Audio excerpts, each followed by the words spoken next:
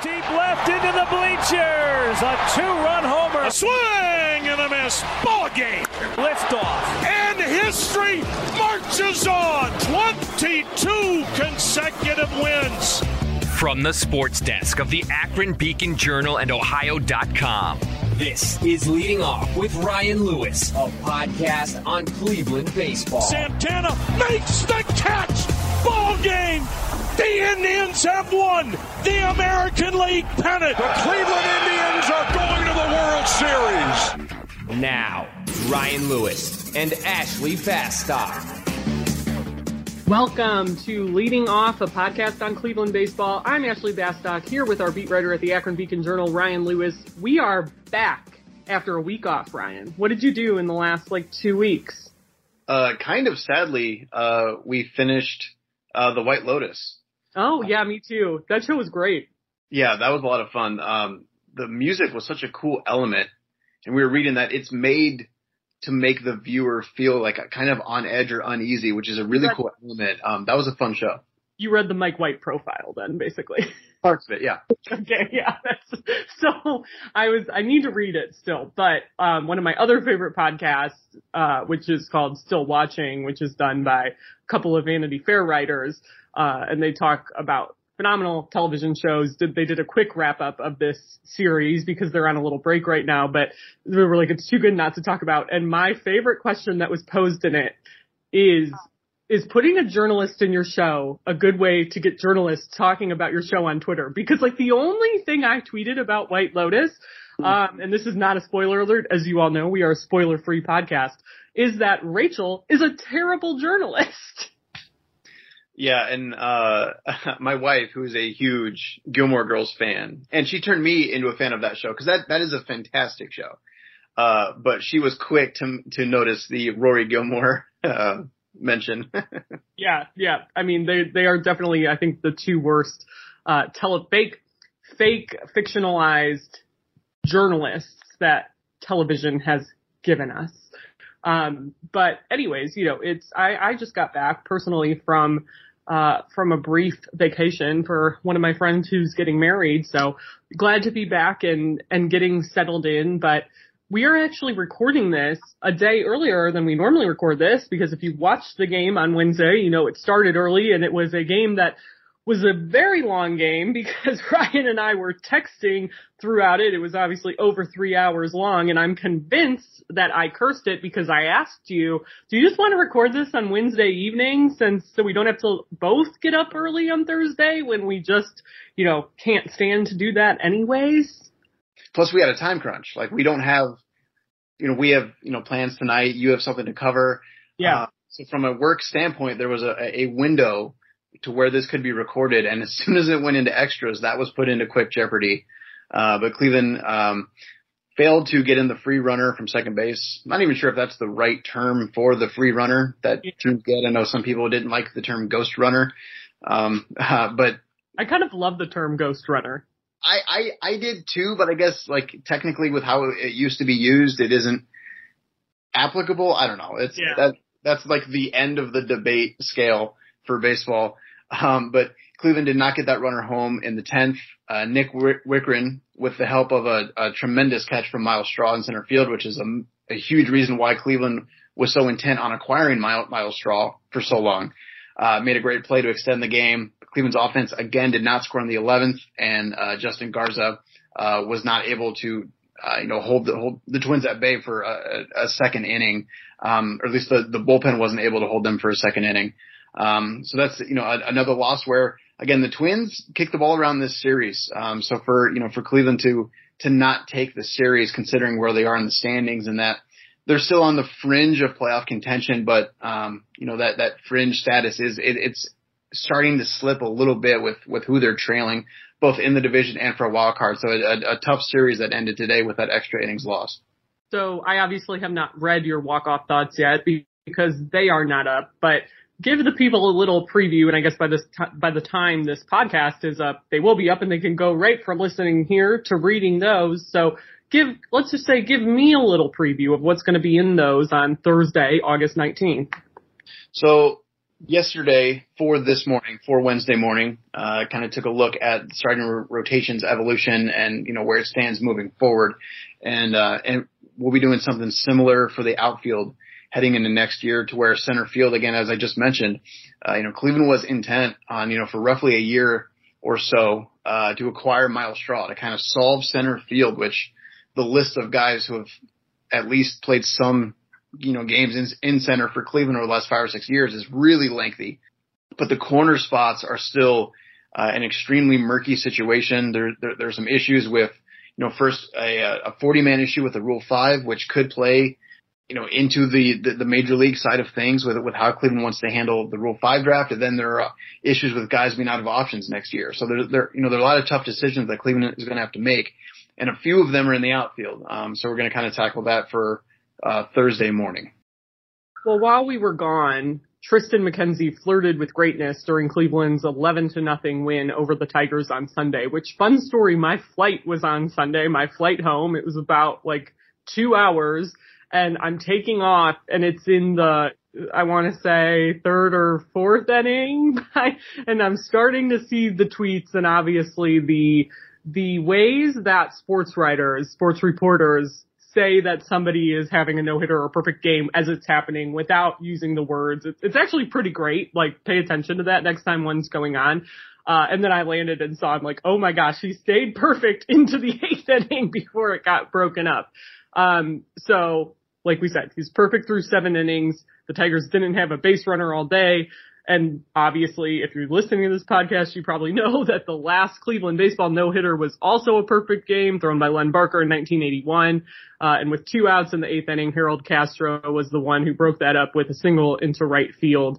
And he was Tristan McKenzie 4 outs away from, you wrote, making 40 years worth of Cleveland histories. But I want to talk about, you gave a different look at this perfect game bid, though, which was what made it so especially unique, in that McKenzie was a chatterbox for basically the entirety of that start. Yeah, I mean, he's a kid in his early 20s enjoying the game of baseball. And that wasn't really going to change just because he had a perfect game going on. DeMarlo Hale noted that, Tristan McKenzie was still cheering on Cleveland's hitters, when they were batting. And, probably the funnier part was, Austin Hedges, who caught that game. In between innings, Tristan was wanting to talk to Austin Hedges, about the hitters that were coming up, or the previous inning. And Austin Hedges, I think, was in a situation where he's like, I don't know what to do right now. If the pitcher's talking directly to you, can you address him? Because that's such a no-no in baseball when a pitcher has a no-no bid going or a perfect game bid going. You do not acknowledge him. You do not say anything. All that normally happens is that pitcher goes to the dugout, he sits on the bench, he'll put his pitching arm into a jacket to keep it warm, and that's it. No talking, no acknowledgement. It's like Fight Club. You don't mention Fight Club, you don't talk about Fight Club, you don't talk to the pitcher during a perfect game. But if the pitcher's the one who's talking and he's asking you questions, then you have to address him. So it kind of just put Austin Hedges in this, I guess in the baseball world, a comically awkward situation where if Tristan wants to talk, I guess it's okay to talk to him. But yeah, he wasn't going to change. He was just enjoying his, what has been a tremendous stretch over his last really 3 starts, but really going forward, going back, even further than that, there have been some clunkier outings. But, for a while, he's definitely turning a corner is a difficult, phrase in baseball because things are always adjusting, but, he's really, adjusted well from his earlier command issues. And over the last 6 or 7 starts, but really, especially over the last 3, he's really limited that. I think he has 1 walk in his last 3 starts. And obviously, taking a perfect game into the 8th inning, and coming 4 outs away is his best start at the major league level. So he's, really found some momentum. And, that's one of the reasons why we kind of wrote, walk-off thoughts a few days ago about how he and Kyle Quantrill have really, separated themselves a little bit from the rest of the group. And this is a fairly easy transition for us to make because you already brought up this story about the starting rotation outlook and the kind of journey that has gone through this year. So if you listen to this podcast, we've spent a lot of time talking about the injuries to the starting rotation and the mad scramble to remain in playoff contention with a pretty young roster trying to overcome some of those absences. So for the starting rotation, again, a topic we have talked about a lot is balancing younger pitchers, developing at the major league level, and trying to make adjustments on the fly to stay relevant in a playoff race. So while Cal Quantrill and Tristan McKenzie were kind of the early favorites to fill those last two rotation spots, they both struggled early, but now in the back half of the year, you wrote about how they kind of have separated themselves from some of these other younger pitchers that have made starts this year. Yeah, and it's possible things could change over the last 6 or 7 weeks of the season. It's possible things could change next spring. But yeah, I mean, there was a point earlier in the season when Tristan McKenzie was really struggling with his command and eventually sent to AAA Columbus, and Cal Quantrill was relegated to the bullpen. And he had a rough spring. It's not because of his stat line. It's because he just wasn't throwing the ball well this spring, and he clearly couldn't, be thrown into a rotation spot, especially with, Tristan McKenzie looking okay going into opening day and Logan Allen just, tearing the Cactus League up all spring. He had to be given a shot. And then there was a time, like a month or two ago where Cal Quantrill was just joining the rotation, but still being stretched out and still really only throwing a few innings each outing. And Tristan McKenzie wasn't able to get out of the first inning, in early June and was sent back down again. There was a reason that, Cleveland, when they sent Tristan McKenzie down that second time, around earlier mid-June, they were really intent on staying away from him to allow him enough time to completely reset himself. Because there was clearly a command issue that had continued to kind of snowball on him in certain outings, and they really wanted to stay away from him. So even when another need arose, they chose to call up Logan Allen that time, even though, Allen was just coming off an injury. But they were really intent on allowing McKenzie to have some, additional time to completely reset, and it's paying dividends now, to where he looks like a different pitcher than he did a few weeks ago. And Cal Quantrill has been among the best pitchers in baseball since the All-Star break.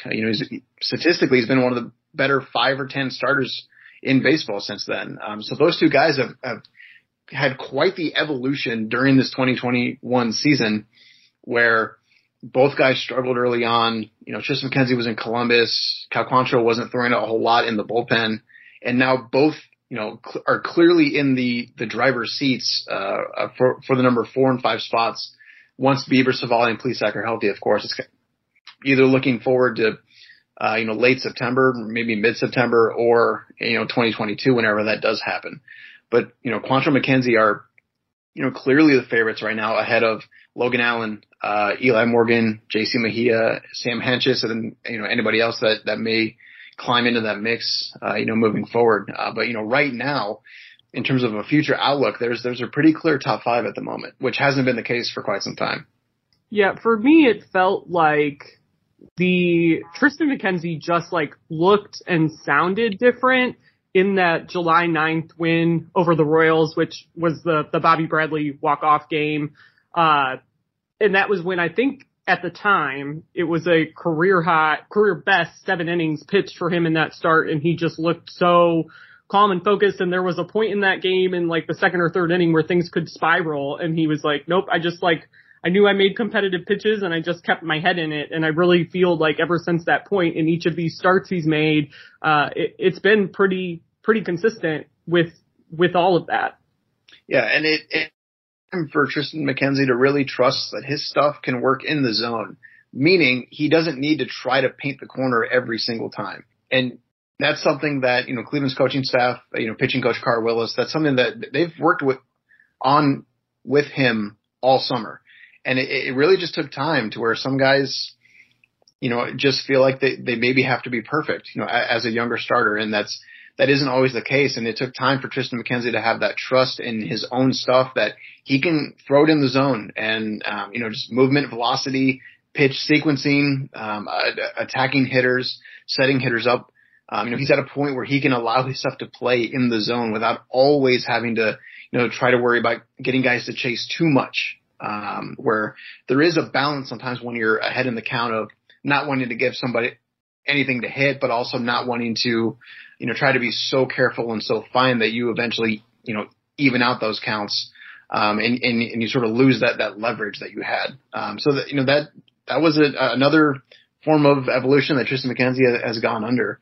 And again, these are both still younger pitchers. They're all, for the most part, younger pitchers, and isn't a ton of track record there.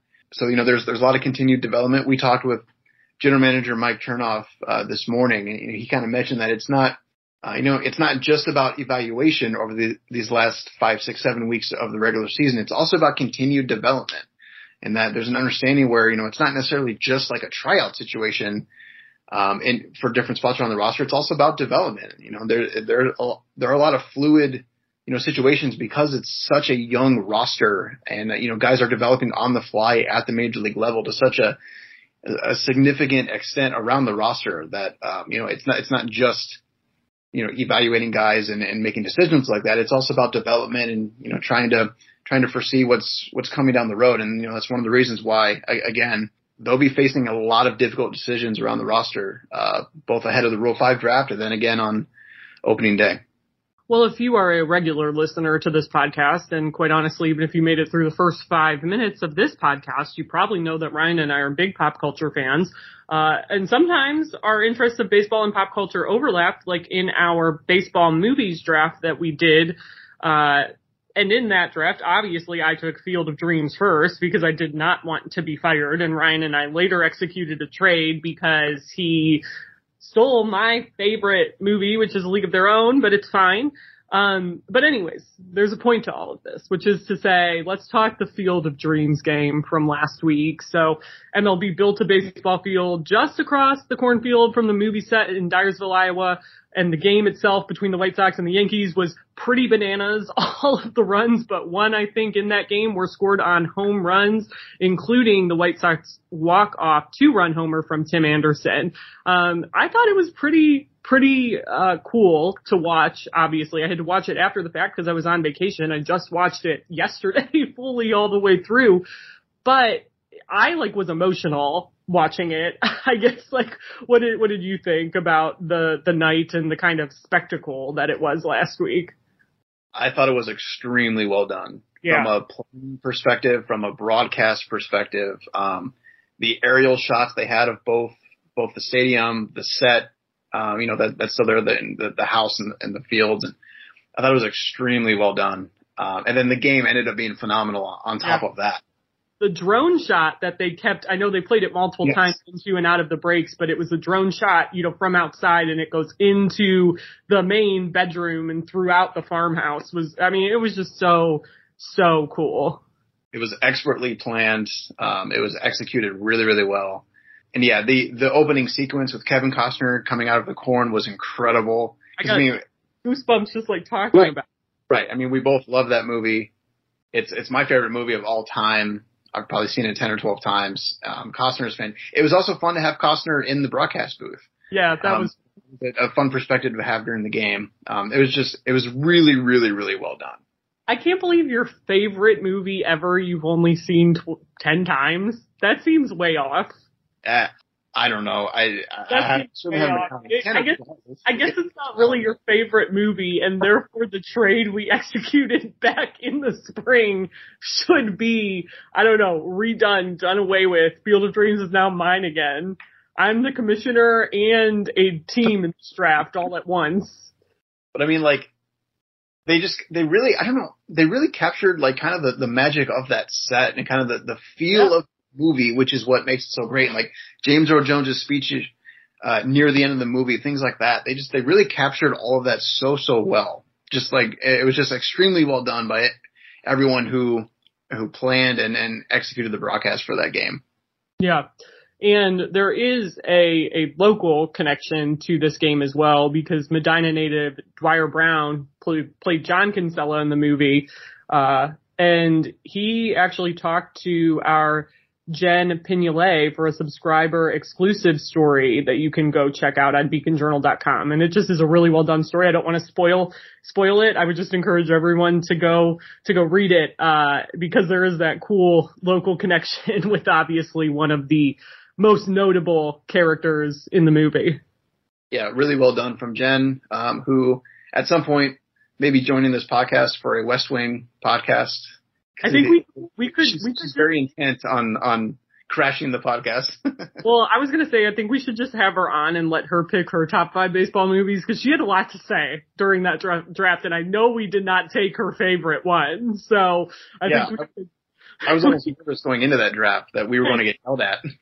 I think we kind of did. She was essentially listening and live tweeting us like her thoughts in real time once the podcast dropped. So Jen, friend of the pod, our colleague, I think we should just invite her to come and pick her top 5 favorite baseball movies. She can kind of repick some of the ones that we picked, and quite honestly might have better opinions than us.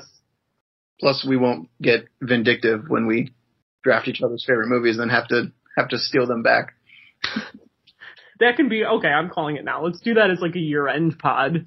Once we're done with this, we'll invite Jen to come and talk about her favorite baseball movies, and we'll probably invite her to also talk about what it was like talking to Dwyer Brown, because I know she was very, very excited as a huge baseball fan and a fan of that movie to get to do that story. So we'll let her talk about her process a little bit. But all right, we made it through after 1 week off, getting back into the swing of things, and nice short, quick and easy here, talking about some of the pitching situation. So, like we said, by the time you listen to this, Ryan's story on the outfield situation should be up already. You can check that out on beaconjournal.com under the Cleveland Guardians tab. Check out all of his work on Twitter. He's @by Ryan Lewis. I am @Ashley Bastock 42. And until next week, we'll see ya. Go the distance.